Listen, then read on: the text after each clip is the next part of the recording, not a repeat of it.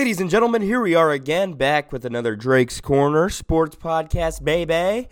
And we are a day late, which I apologize for, but it took a second for me to, somewhat get my ducks in a row for this jam-packed episode. We are in the midst of pretty much the NFL season. NBA is getting rolling. There's some drama there I'd like to talk about. I got another Fab 5 betting odds to look at here today in the main event of the show, NFL Power Rankings. We're gonna jump right in. So there's been kind of a debate among the NFL between turf fields and grass fields. Okay, and it's surprising to me because turf fields were the holy grail to play on back in high school. Okay, when you got to play on a turf field, that was like, okay, this is special, this is cool.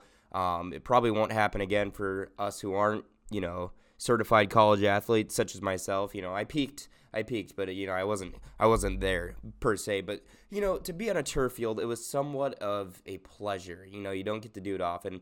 And from experience, turf fields were, you feel lighter. There's less, less stuff in your way to, you get to run, freely a bit more. And that's what I felt like playing on a turf field back in the day. But it seems like the consensus among the NFL right now between star players, and, it's become a debate between owners and players, is that they want grass fields rather than turf fields. And it hasn't become a problem prior. I don't know if it was a voiced opinion before that grass fields were wanted among players, but it all boils down to injuries and non-contact injuries. Incidents of ACL tears, for example, are higher, while concussions are way down since 2015. I think the safety measures that's being, amplified around the NFL for concussions are a reason for the, pipe down in concussions, but it's still an issue. But the incidence of ACL tears, for example, non-contact injury, they're way up since 2015. It seems like the number's jumping up each year if you go take a look at the data. A quote from Aaron Rodgers, he said, it's time to go to all grass throughout the league. I think you would see less of these non-contact injuries that we see on some of the surfaces, and I think that it'd be a good step in the right direction towards player safety to make the requirement for every field to be grass. I guess these turf fields kind of, there's less cushion. I don't understand the whole logistics behind it, but turf fields never have seemed to be a problem in the past. And, in high school, it was just like a pleasure to play on. And it's surprising to see, players wanting this all grass thing. It kind of seems like backyard football when you think of a grass field. But I guess, yeah, with I don't know if turf fields and, in total explain ACL tears being up or, non-contact injuries being up, for example. But it's surprising to see, turf fields have always been wanted throughout the league, and sorry, my cat's getting in the way. And it's like I've never, turf fields have just been such a high on the list thing as a high school sports athlete, and the all grass. It's just surprising to me. Yeah, would you guys like to see all grass fields? The NFL, I think turf is just kind of like a put for show thing. Obviously, turf looks better. All grass, it doesn't look as, museum-esque, per se. Museum-esque, like, touristy. I'd say turf is more touristy, and, these non-contact injuries, I guess it explains it. They keep going up since 2015, and I guess these players want all grass. Interesting. It's very interesting, to say the least, just from how I've looked at turf, every person's perspective of turf, if you're not a professional athlete per se. And yeah, crazy stuff. Anyway, my next segment, NFL, my top 3 MVP candidates. We're going to start off with number 3, the lowest.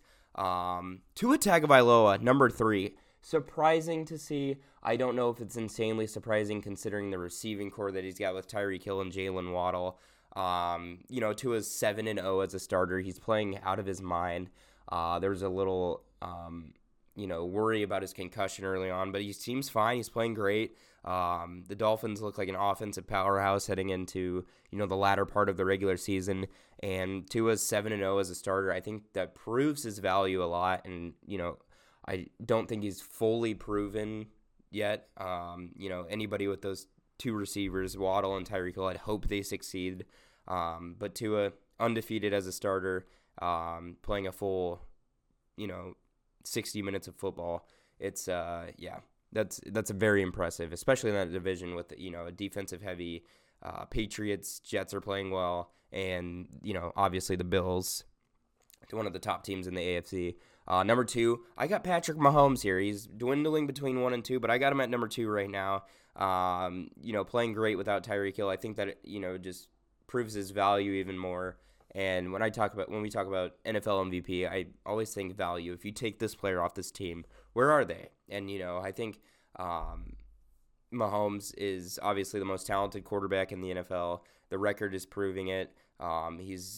He basically doesn't have a running back right now in the slightest, and he's making plays on his legs. They're at a point where their offense, there's little room for improvement. Now, almost everything is perfect. The Titans made a great push against them, but he still found a way to push through, take down one of the top-heavy defenses in the league. And, the Chiefs right now are rolling, and they're probably the favorites right now in the AFC. Number 1, I got Jalen Hurts. If you take a look last year at the Eagles' record, you can tell they were in the rebuilding stage, but they snuck into the playoffs. They didn't really have a chance against the Buccaneers. But if you look at Jalen Hurts all around as a player, he barely makes mistakes at this point. He's led them to an 8-1 record. They were due for a loss here eventually, but we'll get into that later. But Jalen Hurts right now is my number 1 for MVP. Take him off the Eagles. It's a weird concept because his rushing is insane. He's got a decent amount of rushing touchdowns on the season, and just 8-1. I think the record just pushes him to that number 1 spot for me, at least. I like him there a lot. I think he was a dark horse MVP candidate before the season started, and here he is playing amazing on one of the most balanced teams in the league. They picked up A.J. Brown, and I think that helped him out a lot heading into this season. And we are going to jump over to the NBA. Kevin Durant is in the midst of drama once again. He re-amplifies his trade request, kind of stating, how am I supposed to win with these guys? And first thing that came up to question in my mind, okay, has Kevin Durant in his longevity, illustrious career, has he ever, been the leader of a team? Like think of it. Thunder. If you ask any Thunder fan, I think when Westbrook and Kevin Durant were on the same squad, they would agree that Russell Westbrook was the heart and soul of OKC. I think he was the vocal locker room leader. He was the preface of toughness that they brought to the table. And I think Russell Westbrook, through the time that Kevin Durant, when that dynamic duo was together, I think Russell Westbrook was the, proprietor of toughness, heart, soul that brought to the city of Oklahoma City per se. And I think that, that's what, when they looked at what brought them to the finals against the Heat, almost taking down the Warriors, I think Russell Westbrook was the heart and soul of that. You jump to the Warriors. Obviously, that's Stephen Curry's team. That's Stephen Curry's franchise. We all know it. Jumping over to the Nets, who do you have? You got Kyrie. Obviously has leadership struggles. Couldn't do it with the Celtics, really. Wanted out of the Cavs for that reason. He couldn't do it on the Celtics. He hasn't done it since. James Harden clearly didn't work out in the slightest. Ben Simmons, we know, definitely not a leader. And now Kevin Durant is kind of freaking out without all of those stars that he's once had, and he's basically calling out the starting lineup and say, you expect me to win with these guys? And it's crazy because you don't see that from guys like LeBron. LeBron just does it. He did it before. We can talk about the Lakers and how bad they are, but when LeBron was in his 32, 33, he was leading Cavalier teams who had no chance into the playoffs. And now I think Kevin Durant's leadership skills are in question. He kind of spoke on the subject of his trade request and said, hey, this is why I did it. The blame comes to me because of how bad we're doing, and then he proceeds to name players on his starting lineup. I think that affects his legacy a lot, and I think that's why, Bron's ahead of him on most all-time lists. Kevin Durant, obviously one of the greatest one-on-one scorers of all time, but, the leadership skills have come in question, and I just think throughout his career, we've never seen a top leadership quality from Durant, and, it shows here. It shows when he's put in a group with not the best talent, and I think, throughout his career, he's obviously had someone else with him, in the Thunder, being Westbrook and Harden. Obviously, when he went to the Warriors, Stephen Curry, Klay Thompson, the greatest on-paper team of all time. And now with the Nets, he failed to do it with Kyrie and James Harden. And now he's left without James Harden. He's got Ben Simmons, who's obviously taken a step down, and Kyrie, who's suspended. So he's stuck right now. And I don't think he's ever been stuck like this before. And it just brings his integrity into question and, kind of affects what I perceive him as one of the best players of all time into, not one of the best leaders of all time. So, it kind of brings that, where your leadership and talent kind of coincide together, what makes you a great player. And Kevin Durant, kind of falling apart here with Brooklyn. And I think, he's got the Sixers wanting to make a trade for him. And, it's his leadership skills. It just comes down to that period, and it's showing right here with, with his underwhelming lineup he has to work around. Anyway, we're going to jump to the Fab Five. We got two odd bets, two spread bets, two money line bets, and one over-under. Here we go. I got the Bears +3 underdog against the Falcons. I think the Bears are going to take that game.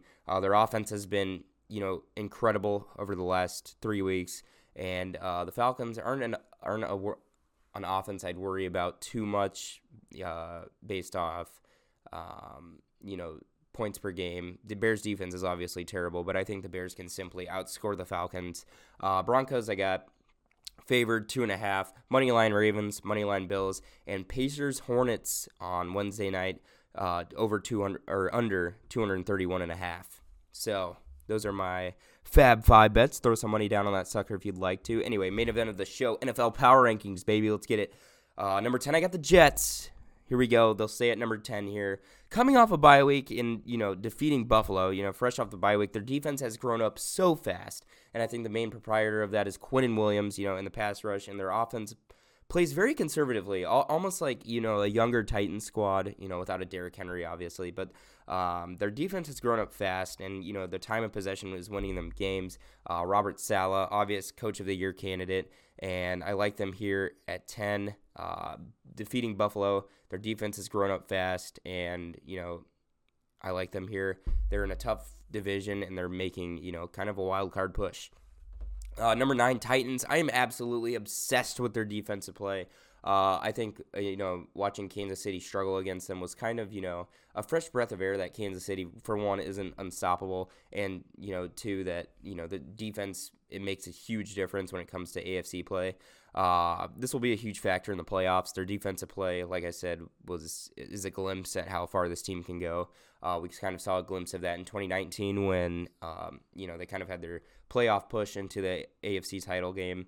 And, I think it's back with their, built around defense, Derrick Henry running the ball 30 times a game. When you can go through a game and not convert a third down in the second half and you're still going to overtime like they did against Kansas City, I think that shows how far the potential that they have. And they're, a strong team heading into the AFC playoffs. Number 8, I got the Cowboys. I wouldn't stress too much about this one, as a Dallas fan. They're top 5 when it comes to team balance, in my opinion. Their pass rush is insane, and they have great offensive potential. I could see this trap game coming from a mile away. Aaron Rodgers, rivalry game, prime time, and unfortunately Christian Watson, wide receiver, sprouted at just the wrong time for Dallas. I think, probably 8 times out of 10 Dallas wins this game, but, it was a trap game. But they're very balanced, and I wouldn't stress too much. They just got to third down conversions are bad, but that's something that can easily be fixed. Anyway, number 7, I got the Ravens. After the bye week, the Ravens are, middle of the pack now when it comes to the AFC play. They've evolved their rushing attack. due to injuries. Rashad Bateman out, Mark Andrews been out, and defense has, they've taken a big step up after allowing, a few big plays earlier on in the season. To argue they should only have one loss maybe, but, injuries are going to hurt them. That's why I got them at number 7. But come playoff time, I think Lamar Jackson can make a big difference in the AFC. Anyway, number 6, I got the Dolphins. Tua has skyrocketed as an MVP candidate and is undefeated playing through the whole game. 450 yards per game in the last 3 weeks. They are simply balling. What do you expect? Tyreek Hill and Jalen Waddle. They're just outscoring teams. And, the defense, let's say it's average, but their offense is incredible. They're becoming a juggernaut and like a top-tier team right now. Number 5, this is going to be kind of a surprise, but I got the Eagles here. Yes, the one loss drops them 4 spots. Yeah, because it was a bad loss, and, for good reason. They've been due for a loss, but if you look at their schedule, I need to see, it's kind of like the Vikings scenario. I need to see them take down a top-heavy juggernaut, and while they look like a contender coming out of the NFC, they need to control the ball and time of possession. They gave up 4 turnovers. The defense also can't give up 32 points against a backup quarterback like Taylor Heineke. They're very, they could definitely move right back up if they, prove that they can bounce back from this. But, 8-0, they were at number 1 for a long time, but they did not lose to the right team. Anyway, that's what I'll say there. Number 4, I got the Bills. Man, this could have been avoided by a long shot. Not only does this one hit the loss column, but it's a momentum-killing loss, in my opinion. Josh Allen's had a turnover problem over the last few games, and it has to be addressed, and they have to play 4 quarters of football. This is kind of lost right here. This one's going to sting, but if they think long-term, they'll be okay. But right now, it could have been simply avoided by a long shot. Number 3, 49ers here. Kind of a surprise here, but I love this team all around. The defense played Herbert, kind of like a fiddle. The amount of weapons Jimmy G has is uncanny, and they are a top contender in the NFC. And dare I say, the favorite. But they'll have to get past these guys. Number 2, the Vikings. This is what I've been waiting for from them, the elite juggernaut win, and they got it in the most dramatic fashion. Justin Jefferson is, kind of proven he's in a tier of his own on the wide receiver scale. Kirk Cousins, I've seen a step up from him as well, kind of making clutch plays, can we trust him late game? And, this kind of win right here is stuff that'll earn him a long-term extension. And their defense made game-changing plays, obviously, against Josh Allen. Obviously, the game-winning interception. This is exactly what the Vikings needed. It's a momentum booster, and they'll sit at number 2 here. Number 1, the Chiefs. I just simply believe the Chiefs are in their own tier. Their offensive play, Patrick Mahomes is playing at a top-tier level. Andy Reid, he's almost reached the god tier of scheming offenses at this point. Could use a little work on defense, but they could possibly win out, in my opinion. They are so good. They're the favorites in the AFC, and right now, Super Bowl-wise, I think I got the Chiefs and 49ers rematch of 2020. That is my Super Bowl prediction right now as of Week 10 or Week 11. So, yeah, that will conclude your episode today. Thank you guys for watching. This was another fun one. I'm sorry for the day late, but, it was kind of difficult writing one. I'm not going to lie. I'm a bit of a procrastinator per se. Anyway, thank you guys for watching this Thursday edition episode, and I'll see you guys next time. Peace.